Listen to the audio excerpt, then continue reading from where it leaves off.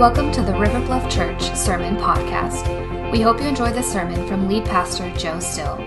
And for more information about us, please visit riverbluff.org. You may be seated. Before we make a transition, which we're going to make in just a second, I want to thank our children for joining us for worship in July.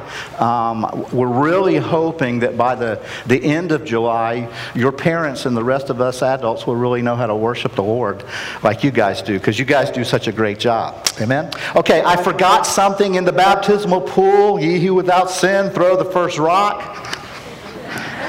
I know some of y'all. If you are a close friend or a member of Stephen and Serena's McPherson's family, I'm going to ask you to stand right now. I know I'm doing it in reversal. Yeah. We're grateful. God bless you. Okay. You may be seated. How about anyone here from the D'Agostino family, close friend of the D'Agostinos? They're very new to us. Okay. Well, he's over there. He's back there. God bless you, brother. We're glad to have you here. Man, that was sweet today already. I know some of you are thinking, Joe, just go home. There's nothing you can say or do that's going anywhere. But let me say this. Our children, grade school, elementary kids, we have some folks, Miss Michelle in the back, that is ready to take you back with a special team of folks to provide you with some discipling opportunities that I'm not good enough to provide you. So they kick their game up, and so they want to do that. So you're dismissed to go with Miss Michelle and our River Kids discipleship team.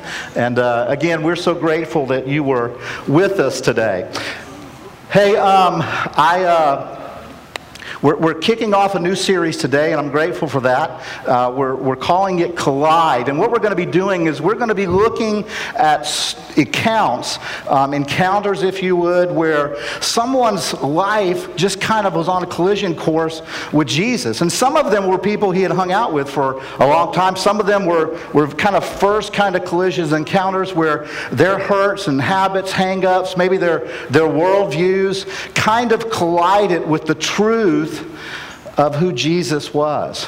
And it just forever rocked their world. So if you have your Bibles today, I'm going to ask you to open them to John chapter 20. John chapter 20 is where we're going to be. We're going to start in verse 24. And we're going to look at how one of the disciples of Jesus, towards the end of Jesus' time here on earth, he was still having collision, if you would. He was still colliding. His life, his struggles, his doubts were colliding with the reality of who Jesus was.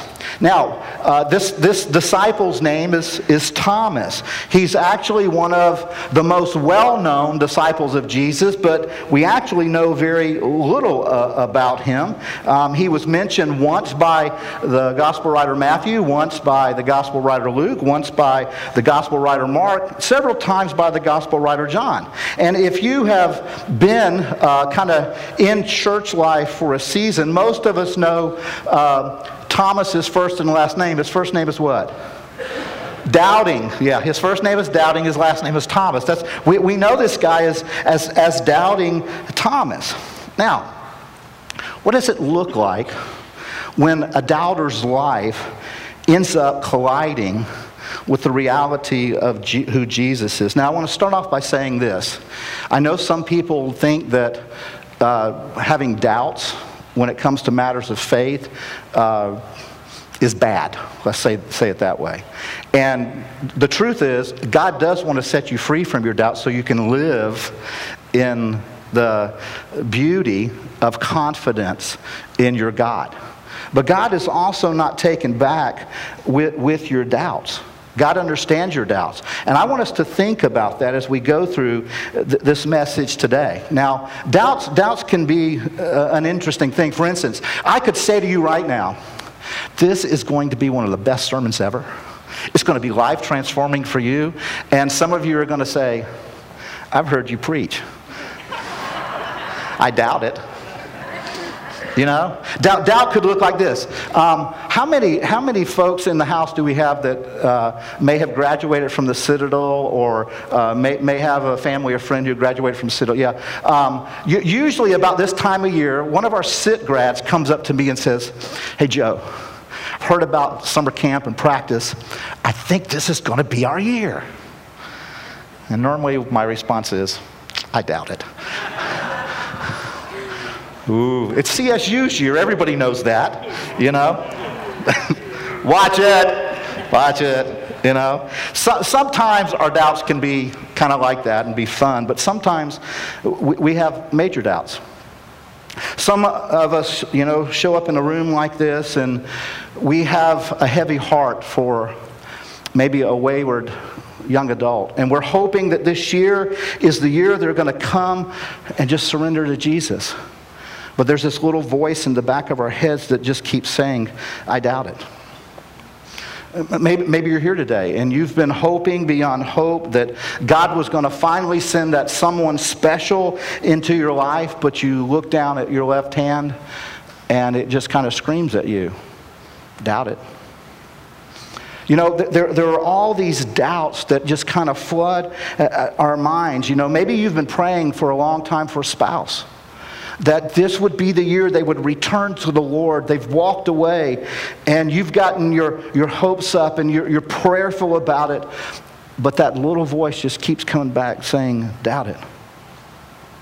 Maybe you're here today, and you're not convinced that God could love someone like you. You hear about the promises.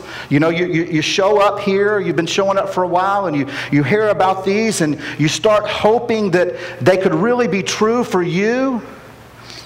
But then that voice comes back and says, I doubt it. So some of you are convinced that God, you know, is not really truly good because of all the injustice you see in the world. You grow convinced of that, you know. And the list goes on of the things we can doubt. And here's what I want us to see. In every life, seasons of doubt are going to come. You may be right in the midst of a season of doubt and struggle. So how does that doubt collide with Jesus in such a way that your life can be transformed? How can you then stand firm in your season of doubt? And to think about that today, I want us to look at this scene from the life of the disciple Thomas.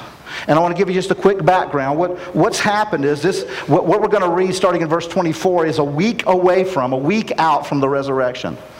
On Resurrection Sunday, Jesus had been raised from the dead. He had a couple of encounters with some women. He had an encounter with Mary Magdalene. And then eventually he shows up in the room. The doors are locked, and the Bible tells us that Jesus appeared to the disciples. Now, see, he did, remember, don't forget this. He had died a death that was horrible. It was a death that you and I deserved. He lived a life that we couldn't live. He died a death that we should have died, but he didn't stay dead. And so he shows up in the upper room, and he's alive and he's well, and he goes to the disciples and he hangs out with them. But the Bible tells us that Thomas wasn't there, and that's where we pick it up. So if you got your Bibles opened or turned on, whichever one you've chosen, look at verse 24. It says, now Thomas, one of the 12 called the twin, was not with them when Jesus came. I want to say something about that for a moment. Thomas, for some reason, decided not to show up to small group that night. He didn't make it to church for whatever reason. He laid out, don't know what his deal was, but he didn't show up. But who did? Jesus did.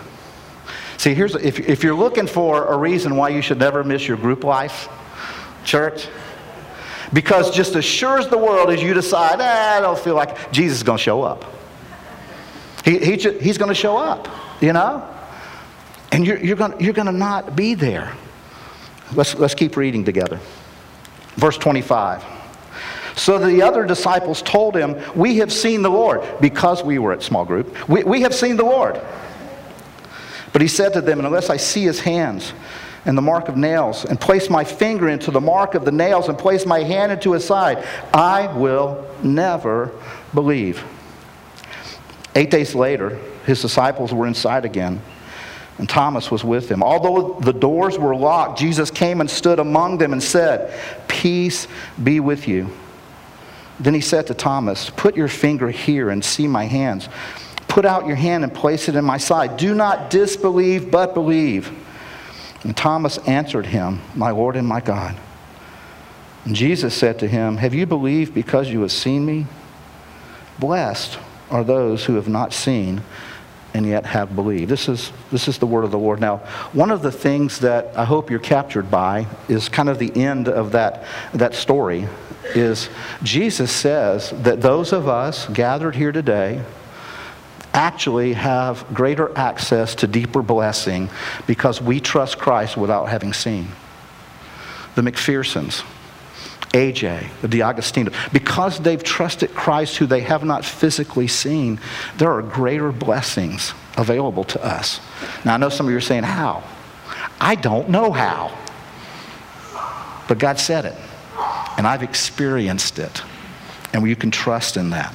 But what do you do on that journey of trust when doubt sets in? I want to make a couple of observations about doubt through our text today. And the first one is this: doubt can come upon anyone. I don't care who you are.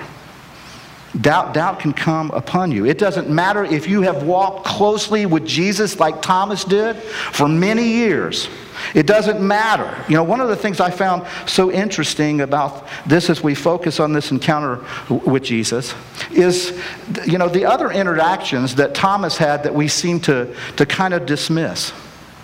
Back in John, remember I told you John was the gospel writer who wrote most about Thomas. In chapter 11, verse 16, it says this. It says, "So Thomas, called the twin," this is the same Thomas, "said to his fellow disciples, 'Let us also go that we may die with him.'" See, Thomas made this statement because Jesus decided he was going back to Bethany to help a friend Lazarus who has got sick, that we know now eventually would die and Jesus would raise him. And the disciples are gearing up to go back with Jesus, and there's a conversation that breaks out, and they begin reminding Jesus that the last time he was in Bethany, they threatened to kill him. And so basically Thomas says, "Let's go. Let's roll. If we face death, we face death." How come we call him Doubting Thomas instead of Death-defying Thomas? Why? You know, do we forget that that's in the scriptures? You know, in the second time we see Thomas mentioned in the Gospel of John, it's in John chapter 14. Very powerful scene. The night before Jesus would be crucified. And Jesus begins mentioning that he's going to prepare a place for those who follow him, and that those who follow him would be with him. And in response to that, Thomas just pours his heart in and says, "Lord, we don't know where you're going. How can we know the way?" And Jesus responds, "I'm the way, the truth, and the life. No man comes to the Father but by me." It just speaks volumes of who Jesus is. You know, he says, "This is who I am." Jesus says, "If you have known me, you would have known the Father." He says, "From now on, you do know him because you've seen him in me." See, Thomas was there for that. And notice, Thomas doesn't question Jesus' answer after that. He's completely satisfied in knowing that Jesus is who he says he is. And because of that, he's worth his devotion. But then, a week later, we see Thomas overwhelmed with doubt. So how did he get from this guy who was so loyal, so willing to go even to death with Jesus, beginning to doubt at this level? Well, the short answer is Thomas's world got completely rocked. It just got decimated. See, the promised Messiah, whom they believed Jesus to be, They had a Jewish perspective of what he would look like, and they believed he would come and he would overthrow the oppressors. He would end all injustice, but now he had been killed and laid in a tomb. And all of Thomas's hopes laid there with him. You know, my experience has been doubt comes for many reasons. It can come on you quickly. It can come on you slowly over time. Doubts can sometimes come because of personal choices that you make or relationships that you might have. But I've found that the most common origin of most doubt is what happened to Thomas. Doubt getting forged in sorrow. I've watched this happen over and over again. And you know what I'm talking about. You've seen it too. Maybe your doubt that you struggle with today. Maybe it comes from some sorrow in your life. Maybe your marriage is not where you had hoped it would be. Maybe it's coming apart. Maybe a loved one has recently been taken from you, after all the treatments and doctor visits. Maybe, you've just cried out to God recently and you feel like you're being met with silence, and doubt has come in because your world has been rocked. See, Thomas was a loyal follower of Jesus. Thomas was devoted. Thomas walked with him for years. He heard his teaching. He witnessed his miracles. He saw things that we can't comprehend. And yet doubt set in. And if it happened to him, why do we imagine that it can't happen to us? My moments of doubt always come, when I kind of look at life and my life kind of introspectively, and I start thinking, why haven't I progressed further? Why do I still battle some of the same things? Why do I still get angry like I get? Why hasn't that been transformed? Why do I still get sucked into sometimes comparing myself to other people? Why does that stuff happen? And just when I figure it out, I think something hits me and stirs more doubt up. Kind of shakes me to my core. And then you know what happens? Evil one comes along and you start feeling guilt and shame about it. How could you doubt God, But I want to encourage you with something today. If you find yourself struggling with doubt, you're in good company. You don't have to get past chapter 3 in the Bible before you see doubt hitting the human race. And then from cover to cover, the greats of our faith struggle with doubt. Adam and Eve walked in the garden with God, and they doubted his goodness. They just doubted it. The Psalms, the guy who wrote most of them was known as the man after God's own heart. But over and over again, we see the Psalms filled with praise, yes, but filled with doubt, filled with struggle. There's a book in the Old Testament named the Book of Job. It is the story of questioning God, just asking God over and over. There's a book called Lamentations, and it literally is just a prophet pouring out his heart because he's embattled with doubts. The great Apostle Paul wrote many great chapters of the Bible. Chapter 8 of the book of Romans is one of those great ones that we turn to. And we read in verse 35 where nothing can separate us from the love of God. And then right after that, verse 36, he quotes from Psalm 44. And in this he says, it's written, for your sake we are being killed all day long. We are being regarded as sheep to slaughter. If you go later today and read all of Psalms 44, it is a psalm of sorrow. It is a psalm of questioning. It is a psalm of wrestling. I encourage you, go read the entire thing later today. The psalmist there asks some of the questions of God that if you were in small group with somebody and they started asking questions like that, you would probably say something, dude, whoa, slow your roll. I mean, you're disrespecting God. But the psalmist knew they could bring these things to the Lord. It's right there in the scriptures, What are you doing, God? You ever felt like that? God, are you asleep at the wheel? Following you, I just don't understand it anymore.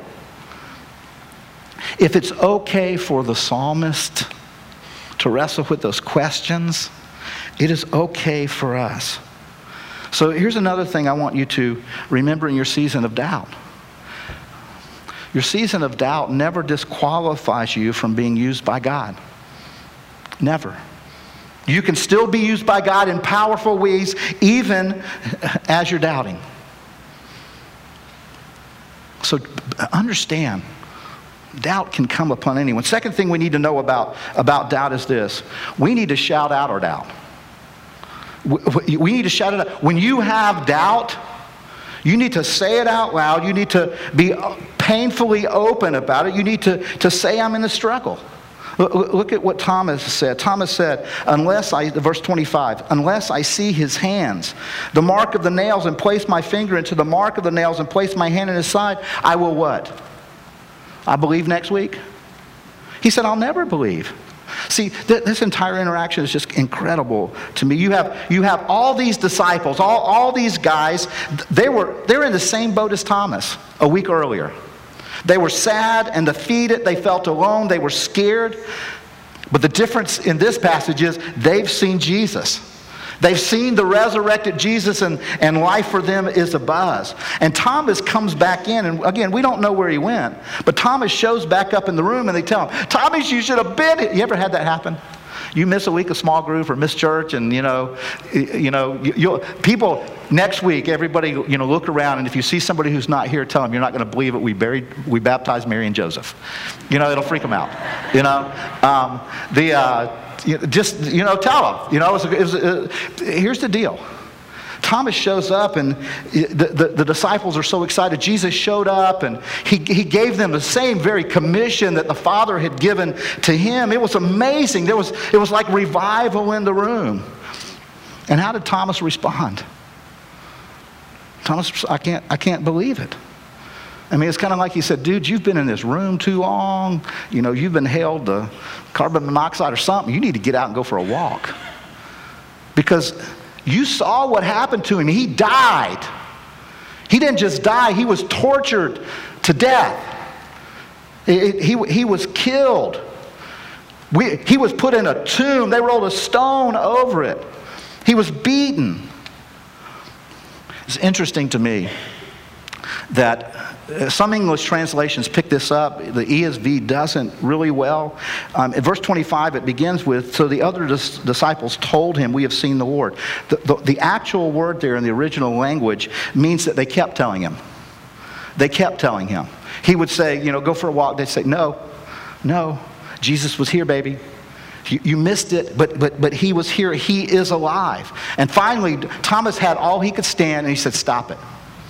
The only way that I'll believe is if I can see him and touch him. This is just kind of incredible to me about this exchange. Thomas was the one guy in the room who we ever see who was willing to voice his doubts. Now, we can look at this encounter and we could say, well, man, he should have believed those boys. Those were his boys. He'd hung out with these guys, some of them for years. They had done life together. He should have believed them.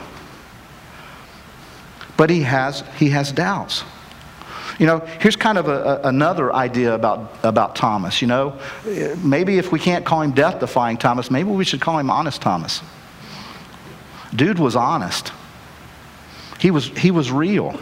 He got down to the truth of his struggle. We all need to have those soul-searching questions where we say, search me, O God. Maybe one that we all need to ask ourselves is, are we as honest as Thomas was about our struggle? Do we have people in our lives that we're honest enough with to say, I'm having some doubt here? See, it's easy to show up to church. It's easy to show up in group life, Bible study, small group, those kinds of things, and just go through the motions.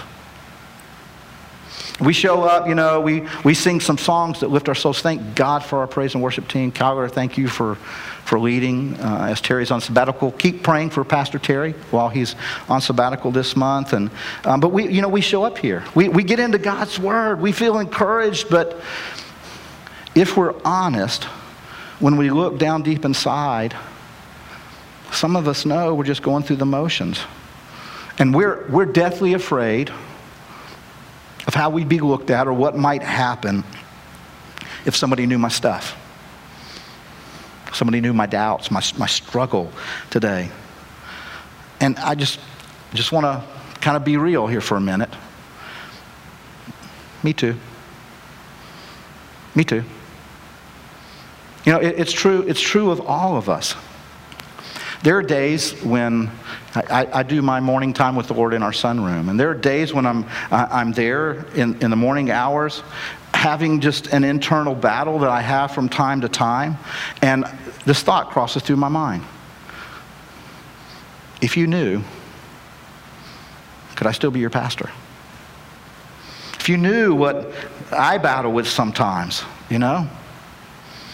You ever feel like that? Is that you?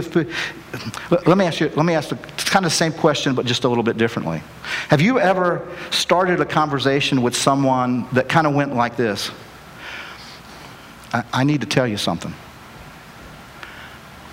And the next words out of your mouth, you just kind of unpack some of the darkest things in your life, the worst sides of yourself, and then that person decides to love you anyway, to stay with you anyway.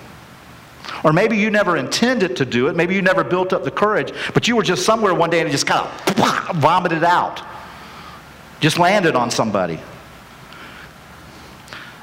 And they looked at you with grace. And they embraced you and they pulled you in. When you thought nobody would love you if you knew that.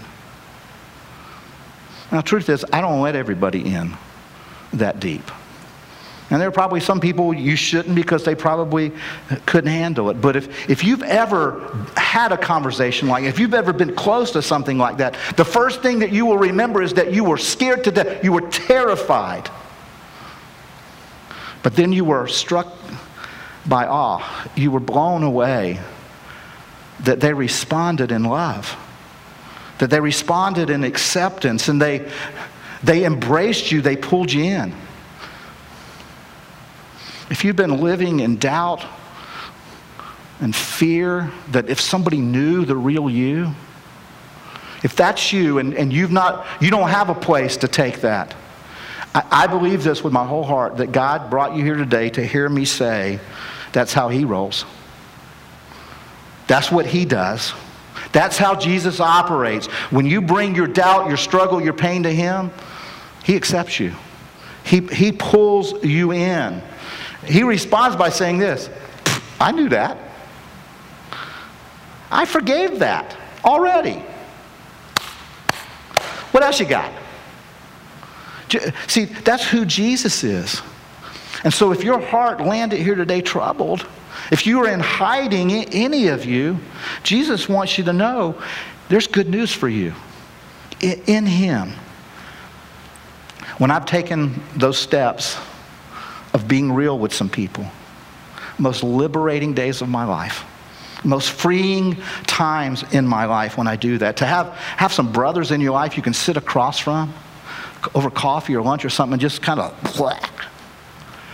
and have them love you, pray over you, lay hands on you, love on you, call you the next week to see how you're doing, text you. It is life altering.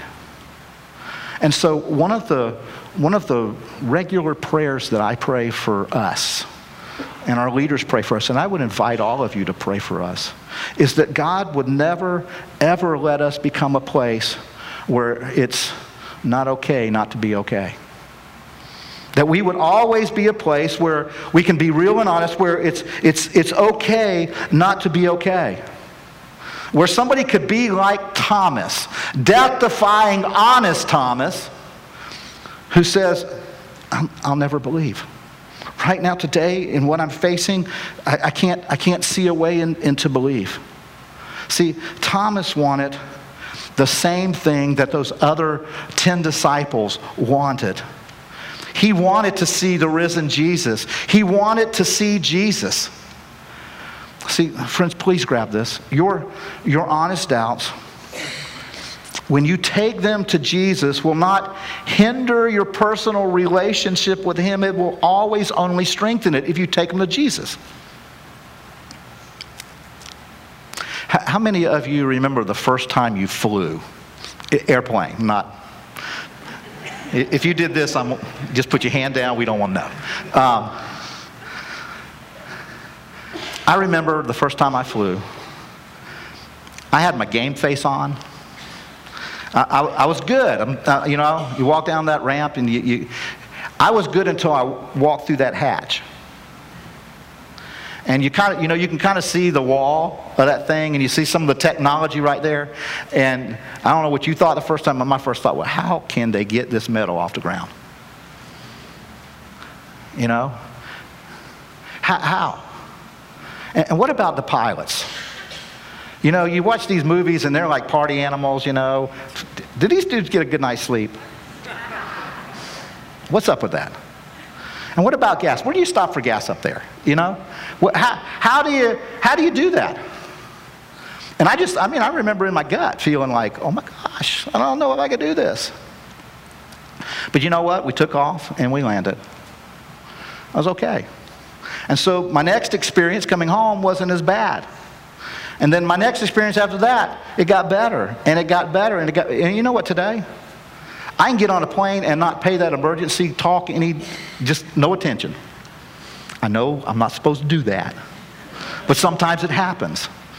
Because I'm not thinking about that stuff anymore. I'm thinking about my destination. What joy there's going to be there. Whether I'm heading to something that, that's going to be fun and exciting, or whether I'm heading back home. I'm more into the destination, even the journey, than I am. Why? Because I have successfully landed and, taken off and landed. I've experienced it. I know what that's like. And the very same is true in our faith. As we take off and land with God, as we have experiences, with Jesus, as we know that as we have dug into this thing called life with God, when we've trusted Him and He's come through time and time again, you start to think, He knows what He's doing. I can trust Him with this next thing that happens because, God, you showed yourself faithful. You've done it before, and you did it again, and you did it again, and I start believing that. I start trusting that. And I start believing that it's okay when I have a question, that it's worth asking God. It's worth taking to Him. One of my professors and advisor, and he became a dear friend, Dr. Tom Gary, when I was in college, one of the things he would say to me regularly was this: Joe, deep questions lead to deep faith. Because Kathy will tell you, I wrestled with a lot of my faith stuff in college. I struggled a lot as I was preparing for ministry. And I would ask these questions, and then I would feel guilty for asking them, and Dr. Gary would say, Joe, ask them. Keep asking them. See, in your honest pursuit, ask, but be open to what God said He would do. You doubt His promises if they don't make sense to you? It doesn't change His promises. He's the same yesterday, today, and forever. His promises are the same too. So you can ask Him anything. You can do that. But what you need to do in your pursuit is just dig in. And maybe ask some questions about why you're having a hard time taking Him at His word. See, when you doubt that God is a God of love, who truly loves you and cares for all of His creations, here's what's happened. At that moment, you're looking at God through your perspective of God, who you have made Him to be. And when you view God from your perspective and not from this book's perspective, when you start viewing God from your perspective, here's what happens. You actually end up with a little g God, not the real God. You end up with a God that's not God. He's your idea. And as soon as you begin to be honest about your doubting of something, one of the things you need to also be honest about is, I got a confused perspective of God. But see, in that moment when Thomas came alive for it, his thought, what he was battling was, Jesus is not God enough to be alive. That's what was going on in Thomas. Jesus was not God. I thought He was God, but He must not be enough God to be alive. So another question I think this leads us to ponder is this: when you doubt something about God, what is it saying about who God is, about your view of Him? How does it cause you, to live your life because you're viewing God, because you're skeptical of who He is? For instance, are you angry today because He's allowed certain things to happen to you? Or are you scared because of what has happened in the past and is keeping you from moving forward with God? What is it? What is it that about God, about who the Bible says He is, that you're struggling with? And let me encourage you with something. In your honesty, when you're getting real honest about your own perspective, your worldview of who God is, Jesus already knows. He already knows. You're safe with Him. That's not news to Him. He knows you're doubting that about Him. And friends, it's okay. It's okay not to be okay in a certain area of faith. But here's what's not okay. It's not okay to decide I'm going to stay there. I'm just not going to take it. I'm going to sit and stew in this. And this leads to kind of my final observation from this text, and it's this. You don't need to sit and stew, because here's the truth. Jesus came to transform disciples out of doubters. You know, we've all been doubters. There's not been a disciple that ever walked the face of the earth that did not have some kind of doubt. You know? Look back at verse 26. Verse 26 says, 8 days later, his disciples were inside again, and he showed up a small group. He said, I ain't never missing a small group again. He said, please notice this, although the doors were locked, Jesus came and stood among them and said, peace be with you. And then he said to Thomas, put your finger here and see my hands. Put your hand and place it in my side. Do not disbelieve, but believe. Thomas has been sitting in his doubt for a full week. His problem not getting resolved. Some of you may have been sitting in your doubts longer than that. Your struggle may be much longer than a week, you know. But here's something interesting here. This is why I pointed out the door was locked. We find all of these disciples who saw Jesus a week ago, who were so excited to tell Thomas, where are they? They're in a room with the door locked. Why? They're still not sure about the future. They've seen Jesus. He had given them the same commission that God the Father had given, him. But where are they? Same place they were a week ago. Only thing different is that Thomas is with them. And I think that's why Jesus starts the conversation the way he starts the conversation. He greets them with what? Shalom. Peace be with you. Now, he's already said that once to the group except for Thomas. Back in verse 19, if you look there, on that Resurrection Sunday, when he showed up in the room, they were in behind locked doors because they were afraid, the Bible tells us. Jesus came and stood and he said, peace be with you. They didn't have a full measure of peace yet. Hadn't quite settled in, But I believe this. I believe when Jesus used that word for Thomas, because of his engagement with Jesus that we read about in John 14, Jesus, I think his mind flashed back to that whole conversation, because when you get down to verse 27 of chapter 14, Jesus, after he told them he was going to go prepare a place for them, this is what he said. He said, peace I leave with you. My peace I give to you. Not as the world gives do I give it to you. Let not your hearts be troubled, neither let them be afraid. See, this greeting of peace would be kind of like, in Jewish life, kind of like we go, what's up? They said shalom, and the guy, you say shalom back kind of thing. That is not what's going on here. This is so much more. Jesus says, I told you I was going to give you peace. I told you I was going to leave you with peace, and I did it. I died to make peace with you and God possible. I died the death you should have died. I got put in a borrowed tomb, and I came out. And I conquered sin and death. Friends, no matter what turmoil you're in, no matter what doubt you may have, when you bring it to Jesus, the collision is always going to be with Jesus saying to you, cool, I'm bringing you peace, man. Bring your doubt, and I'll match it with my peace. Bring your struggle, and it'll collide with my peace. Bring it, and it will always be transformed. And I love, after he says, peace be with you, who does he head for? Who does Jesus make a beeline for? He goes straight to Thomas. He heads straight to Thomas, the one with the doubts. And please pick up on this. Jesus does not chastise Thomas. Lots of times in interactions that Jesus had with the disciples, when they showed a lack of faith, he would call them little face. You little face. He does not do that with Thomas. He doesn't dismiss his doubts. In fact, it's almost as if Jesus is saying, Thomas, I know your doubts are real for you.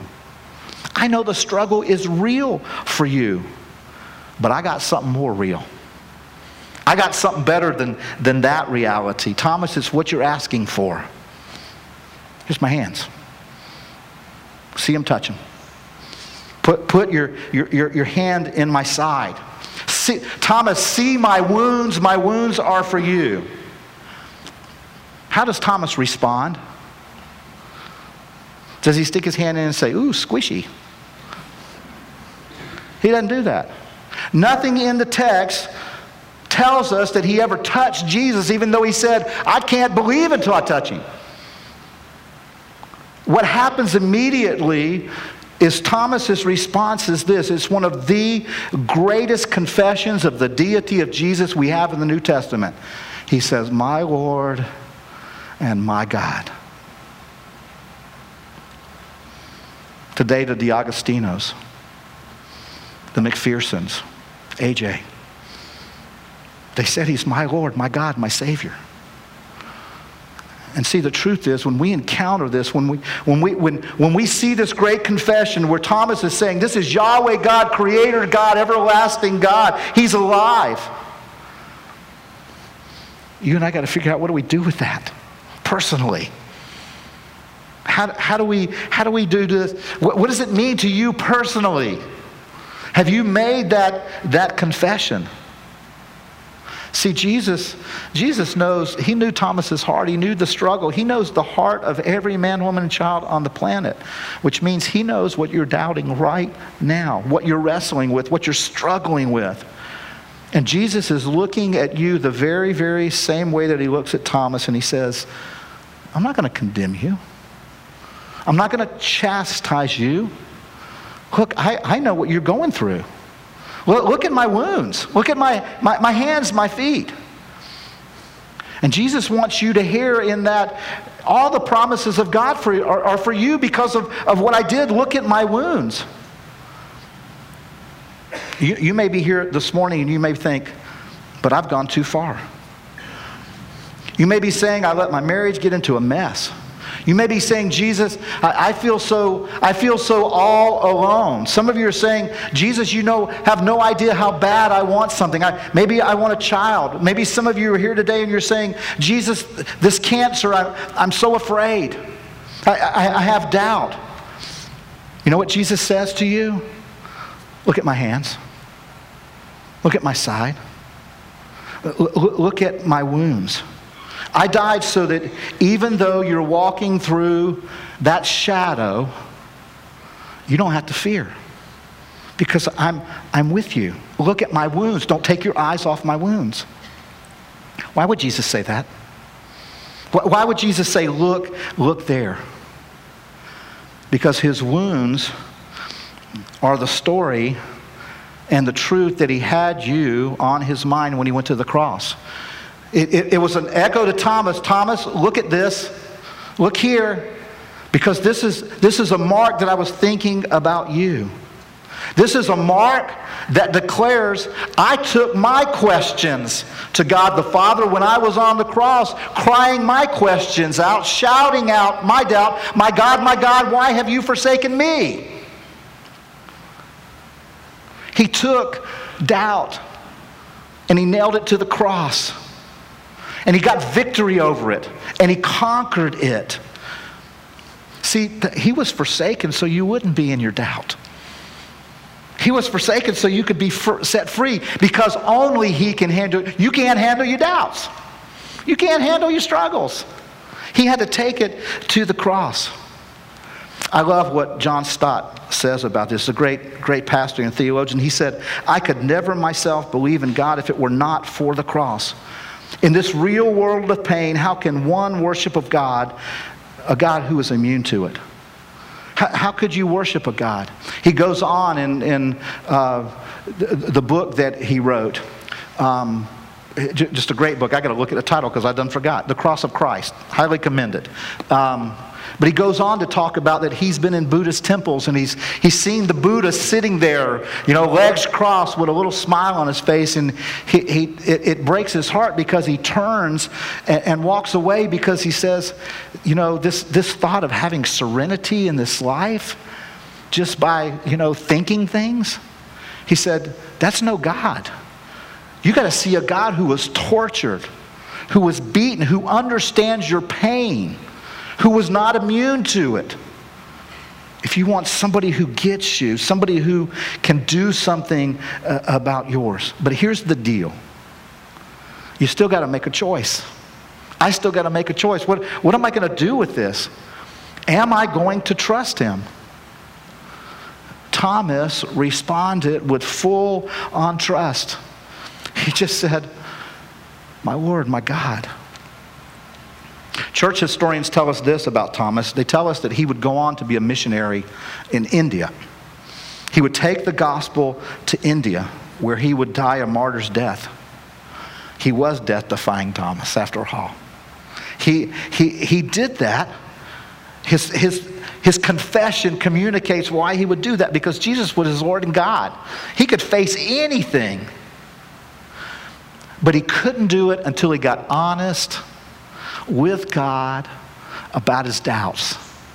He never became that man had he never taken that step to allow his doubts to collide with the resurrected Jesus. Because in those moments, life was overwhelming him, but he took it to Jesus and he was transformed by the glory of God. That's what he did. Now, some of you, you may be here and saying, Joe, that sounds great in theory, but I'm not living a theory, man. I'm struggling. I've been tracking with you, but I'm not suffering in a theory. I don't want to live with this doubt. I don't want to live stuck in the past or this struggle. But I'm here. What do I do? Quickly, I want to give you three kind of suggestions, 3 things to put on your to-do list. The first one is this: battle. We need to battle. You got to battle to get to breakthrough. We must battle. See, Thomas could have just walked away. After his small group told him, you missed Jesus, man, Thomas could have said, yeah, that's my life, man. I'm done. I'm washed up. But over and over again, the disciples kept coming after him, which tells us, if you got a doubting friend, don't give up. Keep telling him, Jesus is alive. Jesus is for you. You keep loving on them, even though they're maybe rejecting you. Maybe they're trying to shut you up, but you keep loving them. One of the things that's so cool to me is, why did he stay around for 8 days? What was he waiting for? I believe he secretly still had a little glimmer of hope that God would do something. And I don't know a person on this planet that can live without a little bit of hope. Just a little bit. And so you step in, and when they're hopeless, you just fan the flame with a little bit of hope. You pray for God, just one more % of hope increase. You be hope for them until they can find breakthrough. See, Thomas grew up in a culture that believed in miracles. Annually, they celebrated the Passover, which was a great celebration of literally miracle after miracle that God had done to deliver the nation of Israel from the captivity of Egyptian slavery. God did it miraculously. There were the plagues. You can read about it in Exodus. There were the plagues. There were the dividing of the Red Sea. There was provision of manna and water and quail in the desert. So their greatest annual celebration was about miracles. And so Thomas was battling, desiring his own miracle. He wanted that to come. Some were saying it was true. Thomas needed that moment with Jesus. You do too. I do too. We need that moment when Jesus miraculously touches our bodies, our minds, our souls. So what does your 8-day wait look like right now? What is your 8-day, how is your battle going in your 8-day wait? Or 80-day wait? Or 8-year wait? How is your battle going? Are you willing not to quit? To keep going to small group or your Bible study class or church?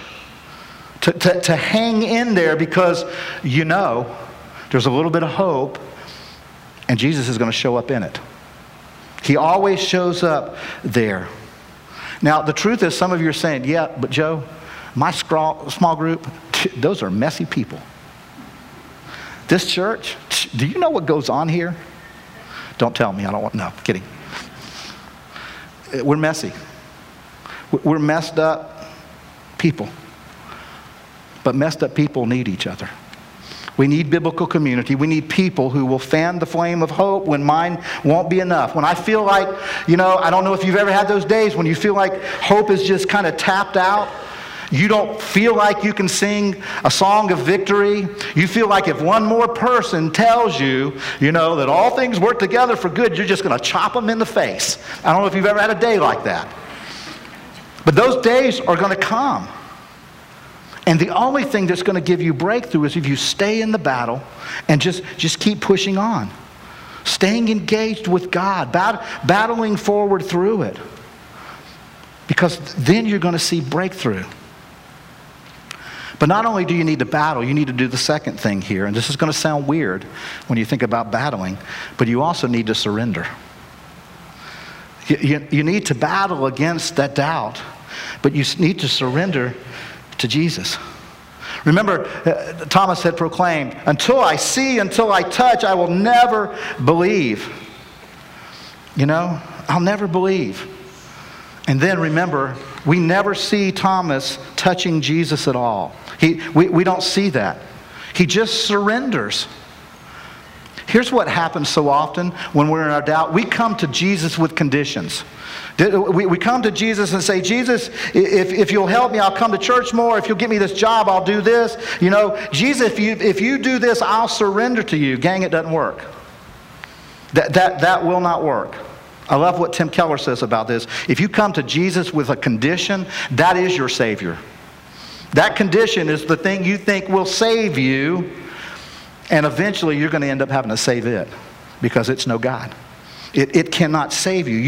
You will actually eventually have to die for that if you stay in it long enough, because it will kill you.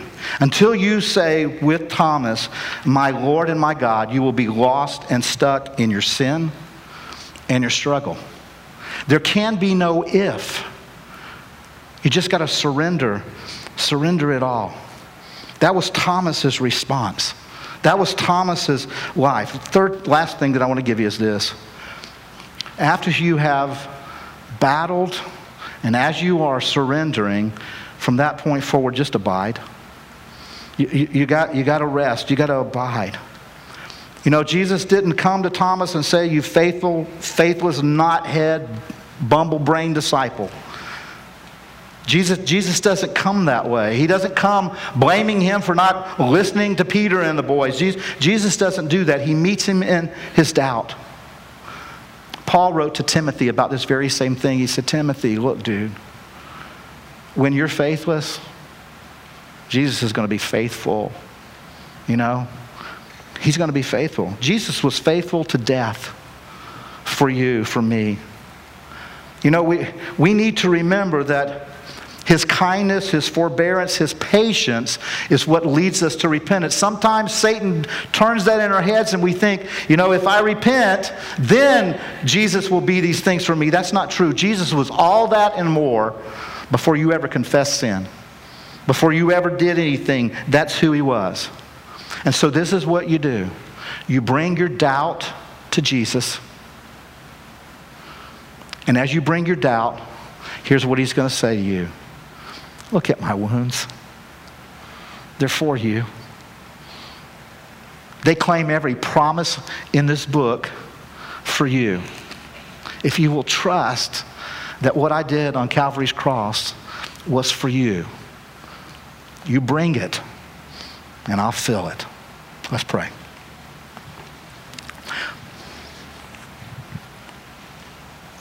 Father God, we come right now in Jesus' name.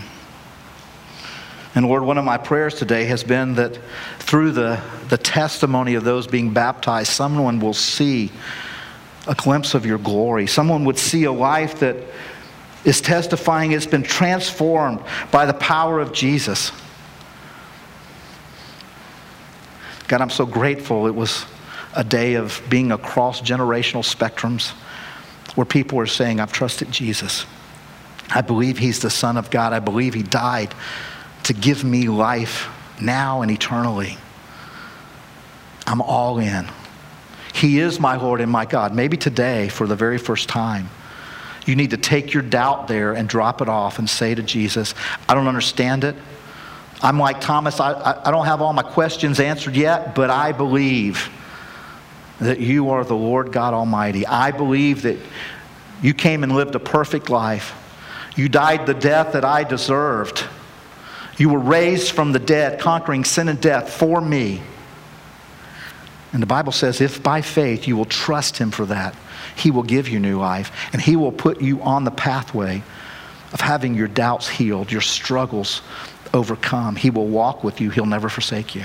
And maybe where you're at today, you need to pray that. But most of us just need to be reminded to stay in the game, to keep battling, to surrender part of our life to him that we've been clinging to. Our what ifs, we need to drop them and give them back to him. And then we need to abide in him because he is oh so good. Because he is oh so loving. He's oh so wonderful. Your God is good. And we come now to this moment where we worship him for his goodness. We celebrate those wounds. We celebrate life that we can have in him that overcomes and conquers death and the death that doubt brings. We come to worship you, Jesus. It's in your name we pray. Amen.